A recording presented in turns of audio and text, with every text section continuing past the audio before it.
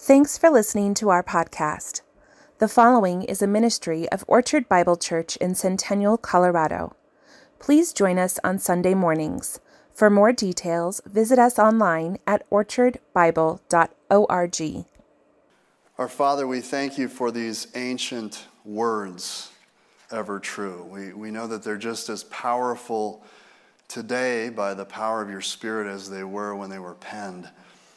And I just pray that your Holy Spirit would come upon us with power this morning, that these ancient words would transform our hearts, our minds, our lives. I think of those here who are currently in darkness. May they be overwhelmed by the light of Jesus Christ this morning. May they be born again by your Spirit for his glory. Amen. Please be seated. The flamboyant 19th century author Oscar Wilde once said, "I can resist anything except temptation." Ever since our first ancestors succumbed to the devil's temptation in the Garden of Eden, our entire world has been subjected to destruction, disaster, to darkness. It's abundantly clear to anyone paying attention and intellectually honest that we live in a broken world. In fact, it's not an overstatement to say that what happened because of Adam and his fall explains almost everything we see in our world today.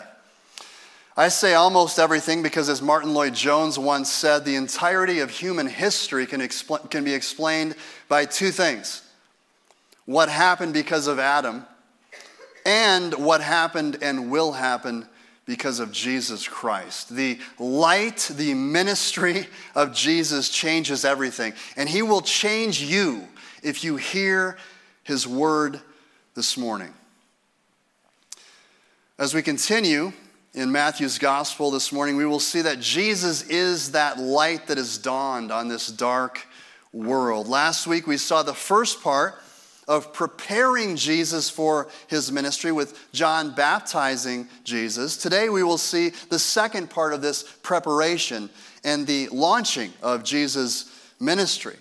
So immediately after his baptism, where in dramatic fashion the Father voiced his approval from heaven and the love he has for his Son, and being anointed by the Holy Spirit, that same Spirit leads Jesus into the final preparation for his ministry, a test which Jesus passes. This is number one in your outline. I encourage you to follow along in your own Bibles or in the Bible underneath the seat in front of you with the sermon outline as a guide. Let's start reading together in verse 1, chapter 4. Then Jesus was led up by the Spirit into the wilderness to be tempted by the devil. And after fasting 40 days and 40 nights, he was hungry. And the tempter came and said to him, "If you are the Son of God, command these stones to become loaves of bread."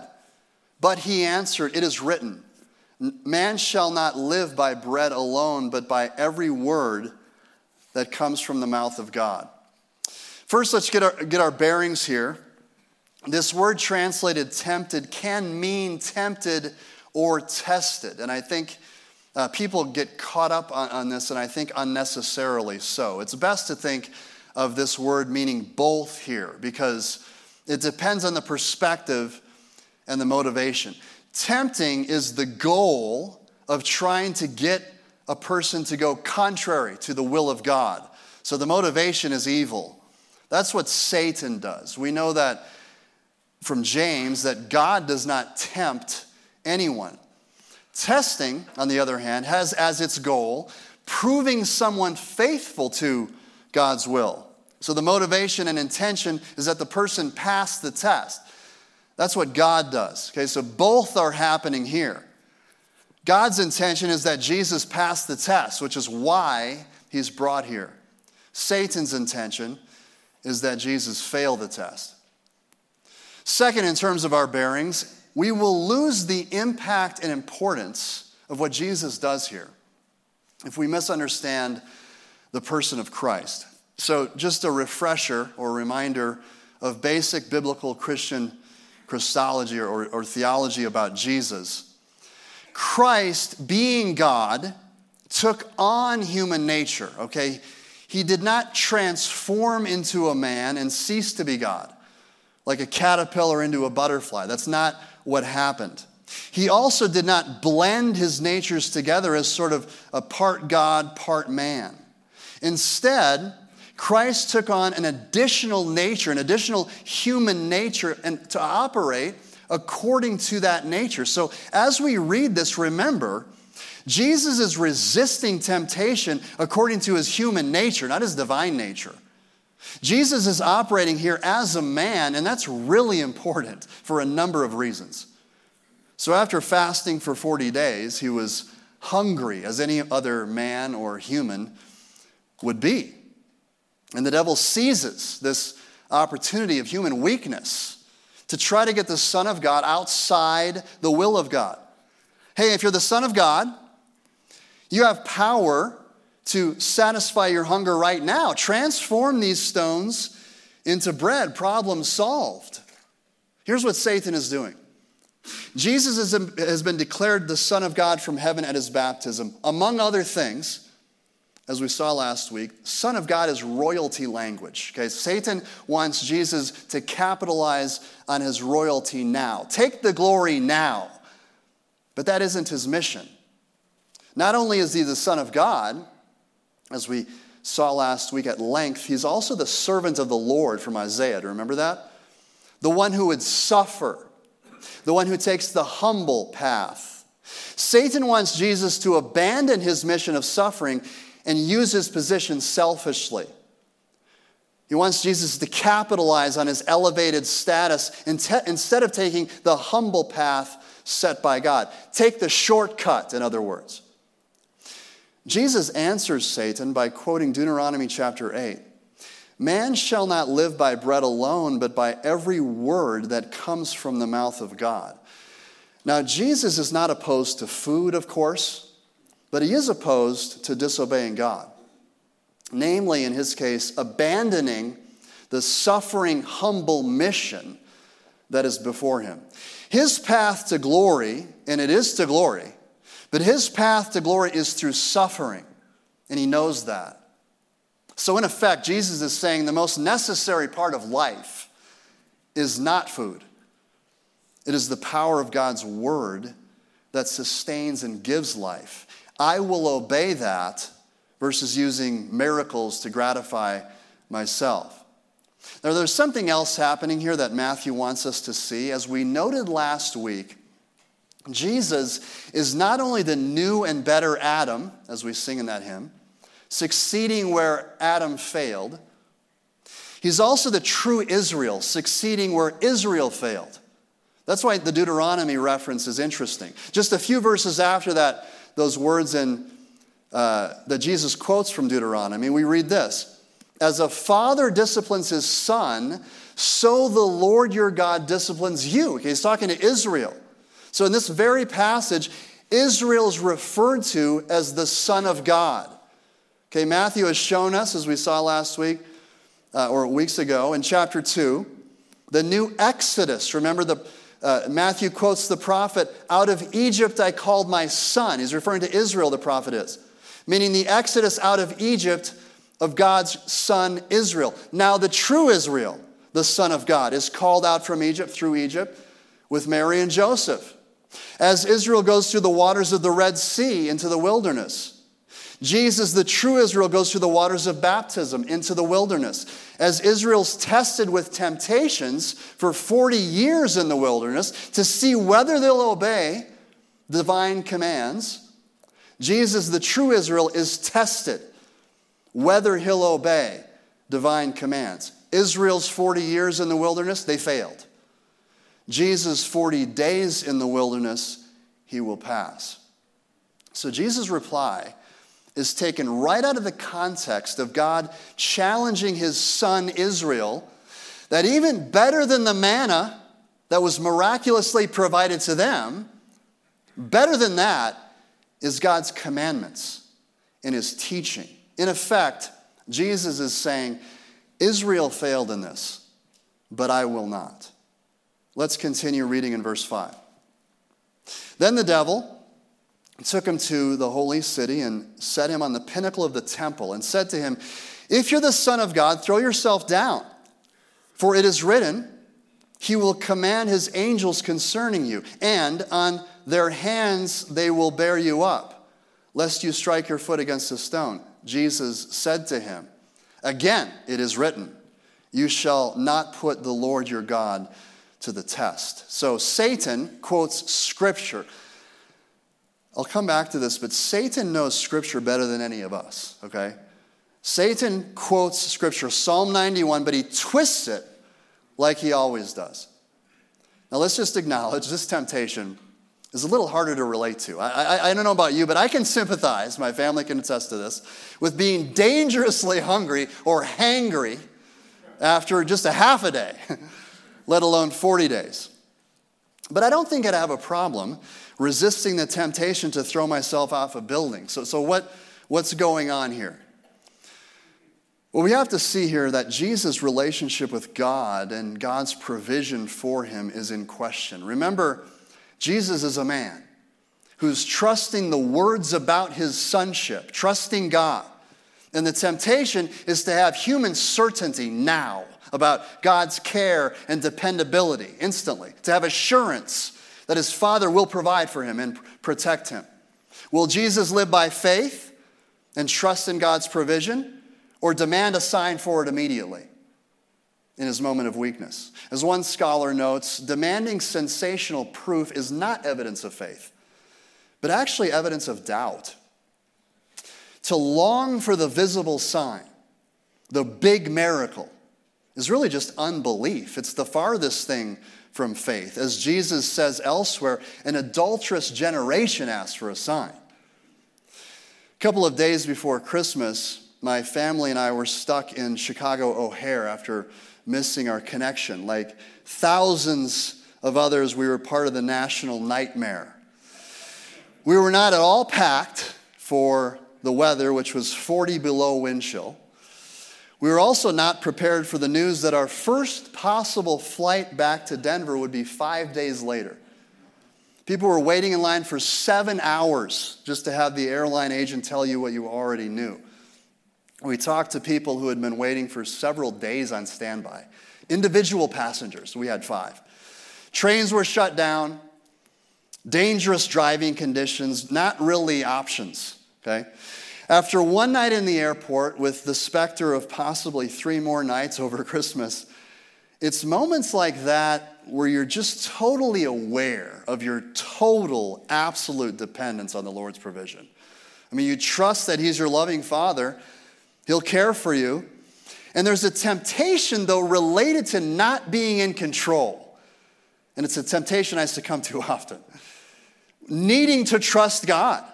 Okay, without the knowledge of how he'll provide, what's going to happen. You want some instant assurance of how things are going to work out. I think that's related to this. If Jesus jumps here, he has immediate assurance of God's provision and dependability. But that would mean that Jesus would live by knowledge and not by faith. That desire for immediate assurance would cross over into putting God to the test, which is how Jesus answered. You shall not put the Lord your God to the test. Here he uses a passage from the Israelites at the waters of Meribah, where they tested the Lord. They said, is the Lord among us or not? Okay, just like here with Jesus, the relationship with God is in question. Will he provide or not? So Satan takes a truth about God protecting his own and tries to twist it into what would be a self-centered act. And Jesus again passes with flying colors. Let's continue again in verse 8. Again, the devil took him to a very high mountain and showed him all the kingdoms of the world and their glory. And he said to him, all these I will give you if you will fall down and worship me. Then Jesus said to him, begone, Satan, for it is written, you shall worship the Lord your God, and him only shall you serve. Then the devil left him, and behold, angels came and were ministering to him. Scholars note this is likely, we can't be sure, it's likely a vision as opposed to a physical place, since he can see all the kingdoms of the world. The previous temptations were more subtle, but now Satan removes all pretense.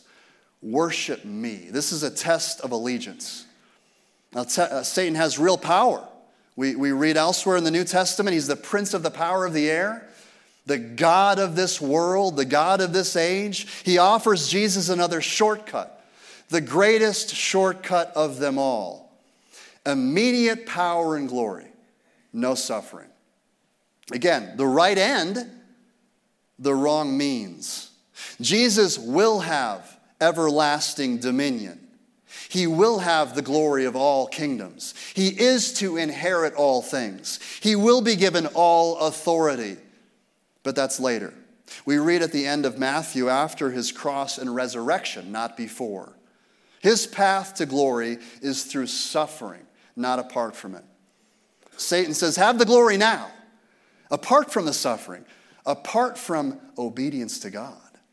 Worship me. Grab the crown without enduring the cross. Do it my way. Worship me.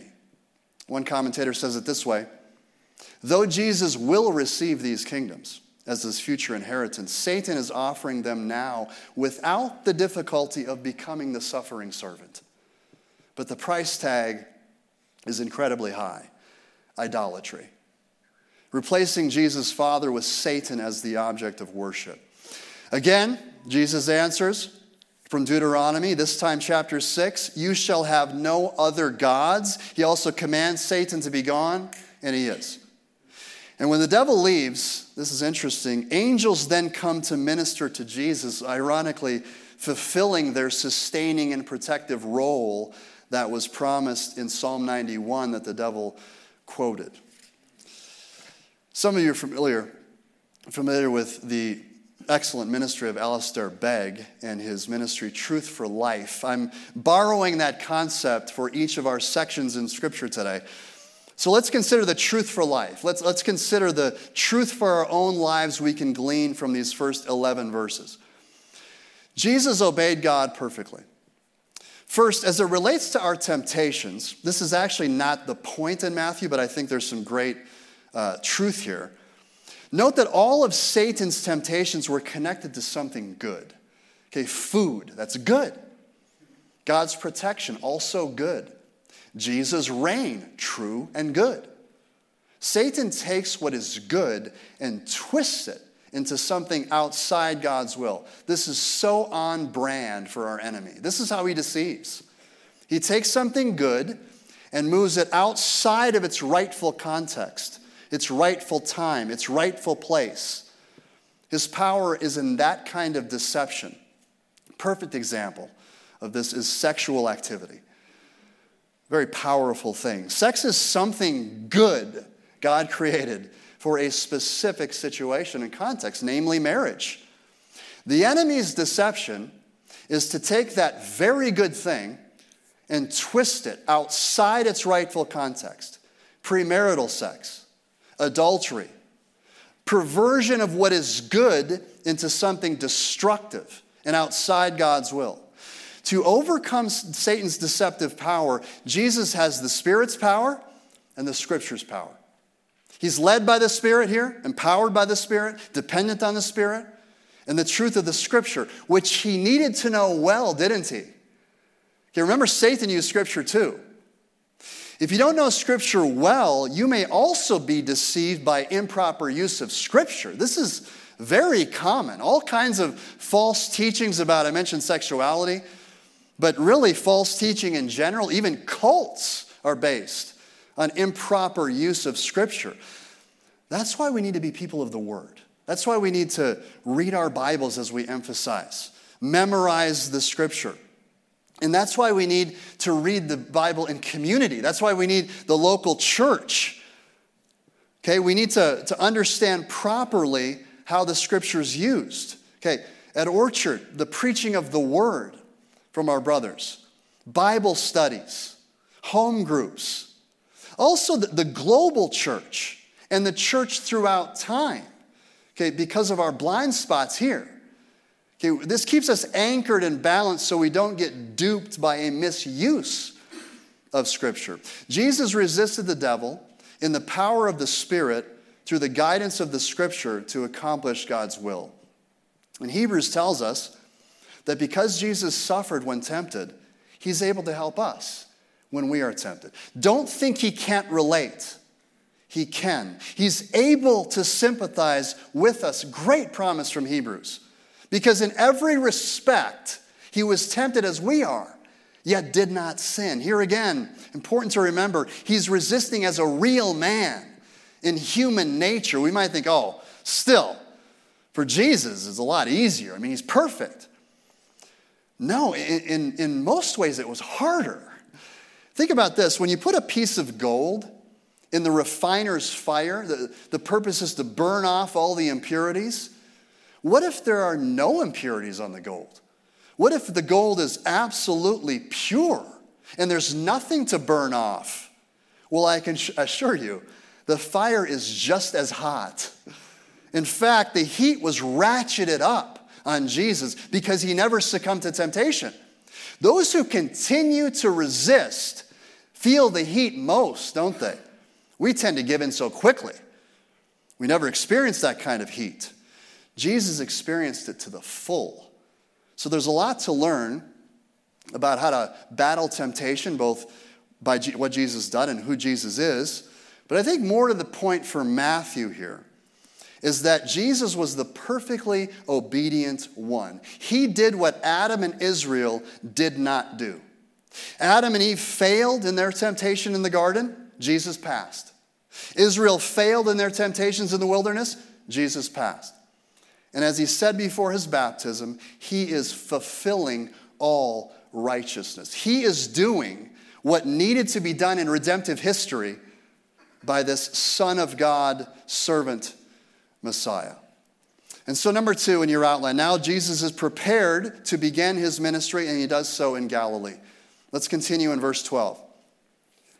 Now when he heard that John had been arrested, he withdrew into Galilee. And leaving Nazareth, he went and lived in Capernaum by the sea in the territory of Zebulun and Naphtali, so that what was spoken by the prophet Isaiah might be fulfilled. The land of Zebulun and the land of Naphtali, the way of the sea beyond the Jordan, Galilee of the Gentiles, the people dwelling in darkness have seen a great light. And for those dwelling in the region of the shadow of death, on them a light has dawned. From that time, Jesus began to preach, saying that repent, for the kingdom of heaven is at hand. Now the Son of God is fully prepared by undergoing baptism and testing, and Jesus is ready to launch his ministry. Now, the main point here is the location, which I'll come back to in a minute. But just note, Jesus begins to preach the same message we saw from John last week. Repent, for the kingdom of heaven is at hand. Turn from your disobedience to God back to him, because the kingdom is at hand. We spent a lot of time, I would encourage you to listen to the message last week if you missed it. We spent a lot of time on this phrase, so I'll just summarize it here.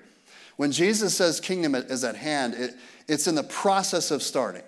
It means God will exercise his royal authority in a new way through his own person and ministry. Jesus is the king of this kingdom, and he has come to fulfill multiple threads of prophecy from the Hebrew Scriptures. Matthew quotes Isaiah again here, that a light has dawned in this dark world. God's kingdom is here, and this is good news for all the people, as Luke says. Now, Matthew makes a point here to show fulfillment of an Isaiah prophecy regarding the location of Jesus' ministry. The center of all Jewish religious activity, of course, was in Judea, in Jerusalem in particular. It's where the temple was. It's where the priests and scholars were. Galilee was more rural. Okay, less educated people. They spoke with a distinct accent. You might remember, if you know the story of Peter when he denies Jesus, people pick up on the fact that he was a Galilean by the way he talks. So it was strange to people that the Messiah would have anything to do with Galilee. But Galileans were less tied to the tradition, less influenced by the religious elites, and perhaps more open to new teaching. Galilee also had a lot more Gentiles, which is a point that Matthew highlights. There were many trade routes through Galilee, whereas Jerusalem was sort of boxed in by the mountains. Galilee was wide open.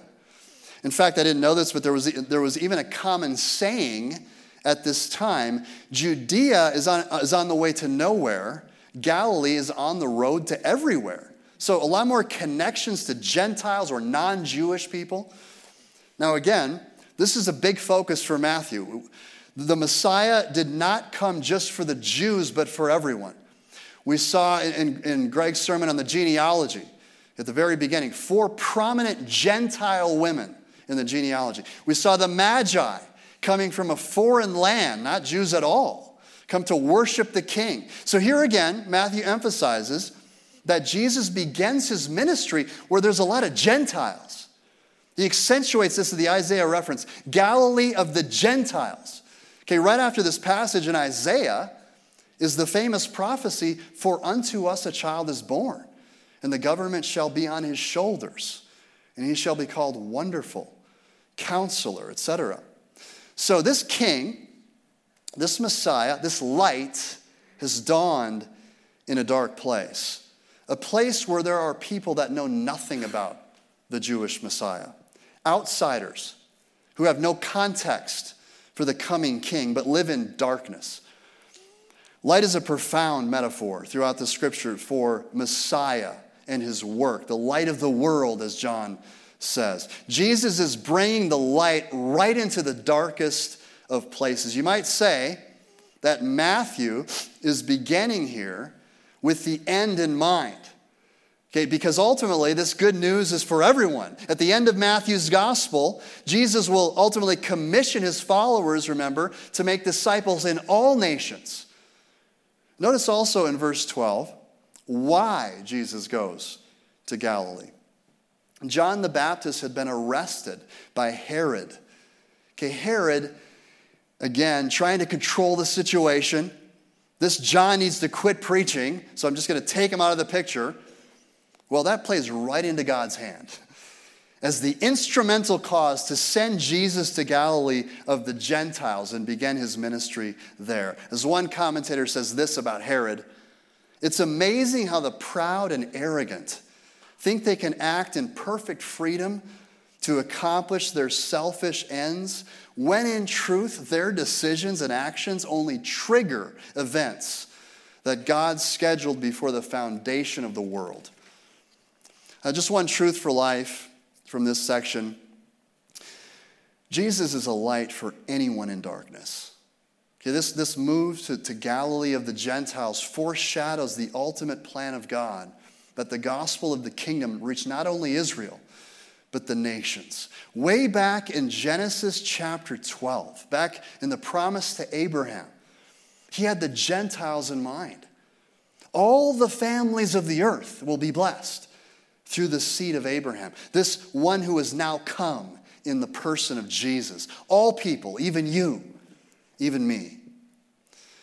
Make no mistake, without God's intervention, every single one of us lives in darkness, without hope in this life and without hope in the life to come.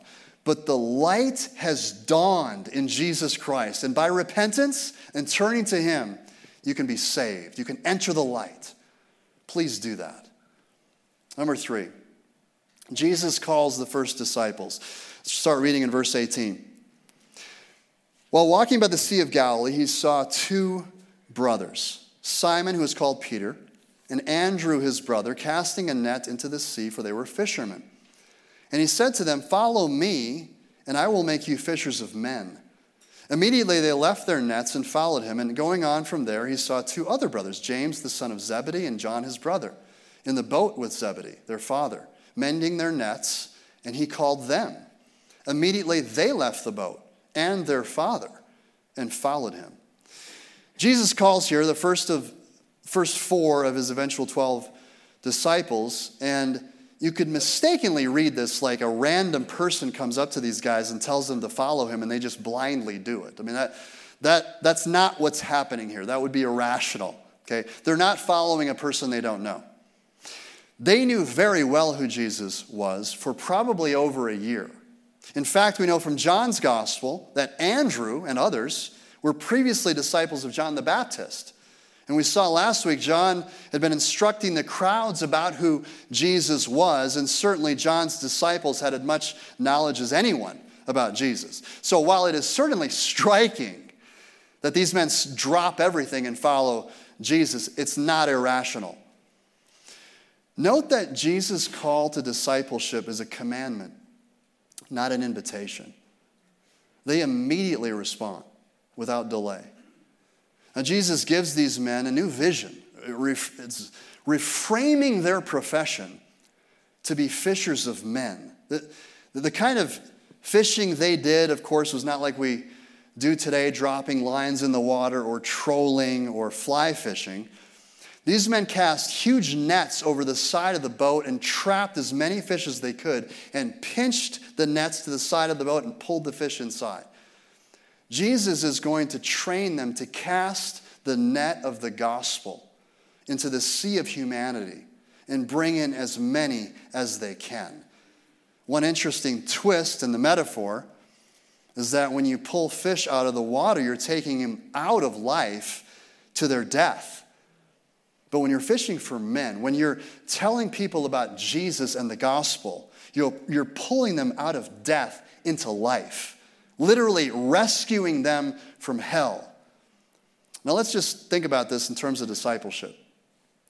Jesus calls them to put himself at the very center of their lives. You can see it in what they do, in their decision making, their jobs, their families. All that was important to them took a back seat to Jesus. Their lifestyle and priorities were radically changed and reoriented around him. Following Jesus for them meant traveling with him, obeying him, which would lead to real hardship and suffering. It wasn't their best life now, in other words. So in terms of truth for life, let's consider that following Jesus is a total, radical surrender. There is a real problem, my friends, in the church today, the broader church, where people sort of view Jesus as an add-on to their life, sort of almost like a tithe. Like, I'm going to give 10% of my life to Jesus, the other 90% is for me. That's not Christianity. That's not discipleship. That's not following Jesus. Jesus isn't something you add on to your life. Jesus replaces your life. Okay, these fishermen, they didn't say, yeah, I really like Jesus. He's given me some great values that sort of round me out. You know, I feel like a balanced fisherman, just better perspective on when I'm fishing because of Jesus. That's not what it was about. Jesus takes over your life. He's your master, whom you now obey in everything. Old loyalties or loves must be subordinated to him. Jesus says in Luke 9, no one who puts a hand to the plow and then looks back is fit for service in the kingdom of God. Hagner says this, the call of God through Jesus is sovereign and absolute in its authority. The response of those who are called is to be both immediate and absolute, involving a complete break with old loyalties. This is going to look differently for each of us, but the truth is the same. Following Jesus means turning over your life to his control and authority. And for each of us, Jesus goes right to the heart, eventually, of where the conflict of loyalties is going to be. And he says, do what I say in that area too. Many so-called Christians today have tragically lost this understanding of the gravity and cost of discipleship, the cost of following Jesus. There's probably no greater indicator of this in today's culture than how many in the church have capitulated in the area of biblical sexuality. The increasing number of so-called churches affirming the LGBT lifestyle. It betrays not only a disregard for the authority of Scripture, but more to the point here, it betrays a lack of appreciation for how radical a surrender is necessary for anyone to follow Jesus. Let me just illustrate this. Sam Alberry, talks about this in his own life.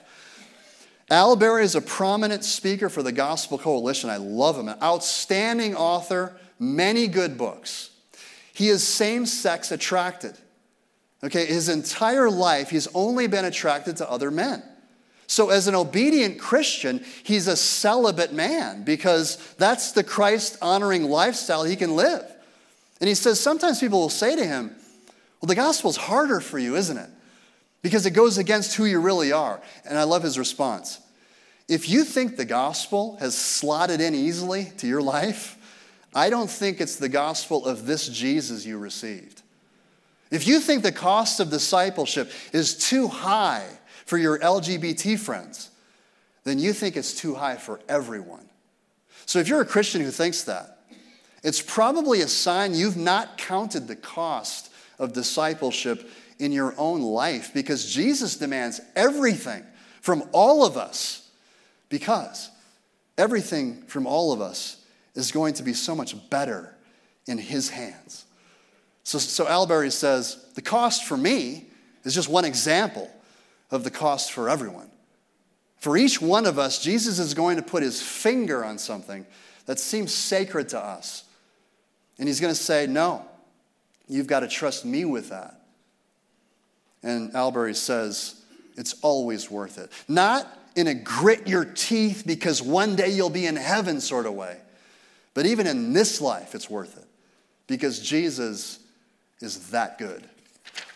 Finally, let's consider number 4, that Jesus reverses the curse. Let's start reading in verse 23. And he went throughout all Galilee, teaching in the synagogues and proclaiming the gospel of the kingdom, and healing every disease and every affliction among the people. So his fame spread throughout all Syria. And they brought him all the sick, those afflicted with various diseases and pains, those oppressed by demons, those having seizures and paralytics, and he healed them. And great crowds followed him from Galilee to the Decapolis, and from Jerusalem and Judea, and from beyond the Jordan. Matthew gives us sort of a summary of Jesus' ministry for the next few years, or next 20 chapters that we will examine over the next 10 months or so. And it involves 3 big categories of activities: teaching, preaching, and healing. I just want to spend a minute on each. Teaching likely refers to when Jesus exposited what we know as our Old Testament. It was very common for visiting rabbis to be invited to speak in the synagogue. We know Jesus did that often. Preaching, closely related to this in his case, or proclaiming, as it says in the ESV, refers to Jesus proclaiming the good news or gospel of the kingdom coming. In other words, how he and his ministry fits into what the Old Testament promised. This new age of the Messiah, the Son of God, God reigning in a new way through him. Both of these, teaching and preaching, are obviously communicating truths with words. But Jesus wasn't just talk. He didn't just preach the kingdom, but also demonstrated its power. And that's what we see in his healings. Matthew explains people came with every kind of disease or infirmity. Jesus would make them well, physical healing. Jesus also performed spiritual healing over demonic forces, which perhaps demonstrated this power in an even greater fashion. Greg Beale has a great insight here that these healings in the Gospels function like parables for what Jesus will accomplish on the cross. A parable is a story from everyday life to illustrate a deeper truth. We're going to see Jesus later use this teaching method. But here, when Jesus heals someone physically by restoring their body, or when he heals someone spiritually by casting out demons, it is a lived out parable which illustrates a deeper truth about his ultimate purpose for coming, to reverse the curse, to undo what was done in the fall with Satan and Adam and Eve when everything was broken and corrupted. Again, that's the origin of disease and death and demonic influence and corruption. Through his cross and resurrection, the new creation will be inaugurated. The cross will be the beginning of the end. for Satan. The cross will be the beginning of the end for disease, for death. As Isaiah says, by his wounds we will be healed. So these healings and exorcisms here, or casting away demons here, these all function like lived out parables for what Jesus came to do. He came to defeat Satan and to heal us holistically, body and spirit.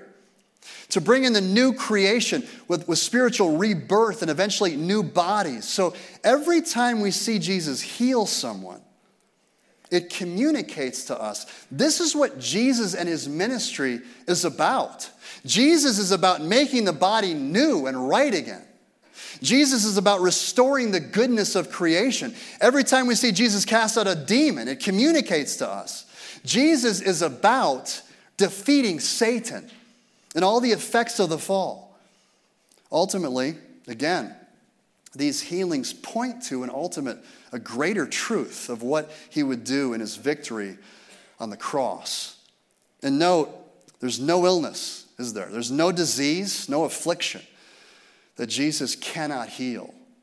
There's no demon that he cannot cast out. He has absolute power over all of it. But friends, I don't want this to just be academic. Okay, this is really interesting. At least it is to me, Beale's insight here with the parable. Really interesting to me. Maybe it's interesting to you too. But sometimes when we're studying deeply of these things in biblical theology, where we're breaking down truths and analyzing, we can be like a botanist, picking apart the flower under the microscope to see how all the pieces fit together.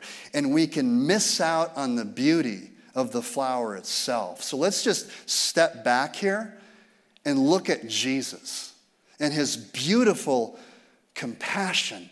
Everyone is coming. Everyone is coming to him in great need, feeling hopeless. These people are afflicted with debilitating disease or illness. They're oppressed by satanic forces. They're miserable. They're desperate. And Jesus expends his loving energy, not in a mass thing, but each person individually, one after another, he heals them all. This is the heart of Jesus.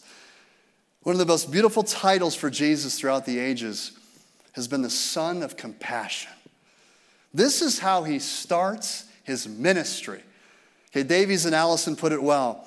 The first act of the Messiah is not the imposition of his commandments, but the giving of himself.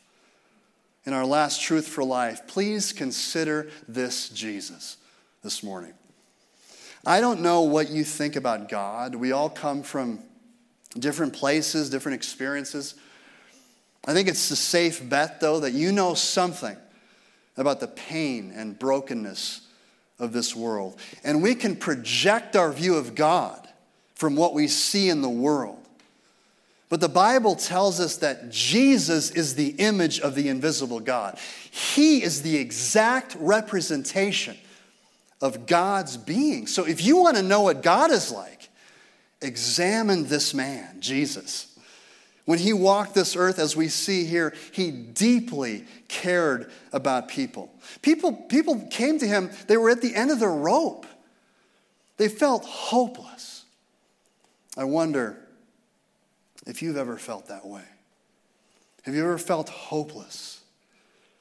Know that Jesus saw them, and Jesus sees you, and he has immense compassion. He hates brokenness. He came to heal. He knows your weakness. He knows your hurts. And he's just compassionate today as he's ever been. But friends, just like these miracles and healings, they pointed to something ultimate and more significant. Your pain points to something greater as well, a need of something ultimate. All these people that were healed in this story eventually died of something else. But the ultimate healing that Jesus secured through the cross and resurrection is eternal. It is an everlasting healing. All of us, without exception, have been deeply affected by sin and its corruption and death. Effects of our own sin, effects of others' sin against us, and just sin's destructive power in the world and on our own bodies. Jesus came ultimately to deal with that problem. It was through his death and resurrection that he dealt with it. He suffered that we might be saved from eternal pain. Satan tried to get Jesus to abandon that mission in today's story. But as Doriani says, each time Jesus said no to Satan, he said yes to the cross. And to benefit from what he's done there, you must be a part of this kingdom that he speaks of. As one man wrote, to enter this kingdom is not to cross a border, passport in hand. It is to yield to God's reign in Christ. If you have not done that, then this brokenness and evil will have the last word in your life. You not only have no other hope in this broken world, you more importantly have no hope in the life to come. Listen, Jesus offers an extreme salvation, and it requires an extreme surrender. He is the king of this kingdom. He obeyed God perfectly when we could not, and he came as a light to anyone in darkness who will surrender their life to him, who will look to him for salvation. He has overcome everything that's gone wrong in this world and everything wrong in you by the power of his cross and the glory of his resurrection. The light has dawned. Will you come out of the darkness and receive his light today? He is rich in compassion. He wants to heal you. Will you yield to his sovereign rule in every area of your life? Will you totally and radically follow Jesus? He is that good. Please stand with me as we close. Our Father, we thank you for Jesus Christ. What a beautiful picture we have of him in today's story. We look so forward to seeing him, just the picture of him enriched as we go through this series on kingdom life. What a beautiful Savior. I thank you so much for your word today. I pray, Lord, for those here who are still in darkness, I pray that you make them born again. Let them see that regardless of what they're holding on to, whatever is so sacred in their life, it's not worth it. To bend the knee to Jesus Christ, receive his forgiveness, and receive his light. Thank you so much for all you've done. We give you all the glory. In Jesus' name, amen.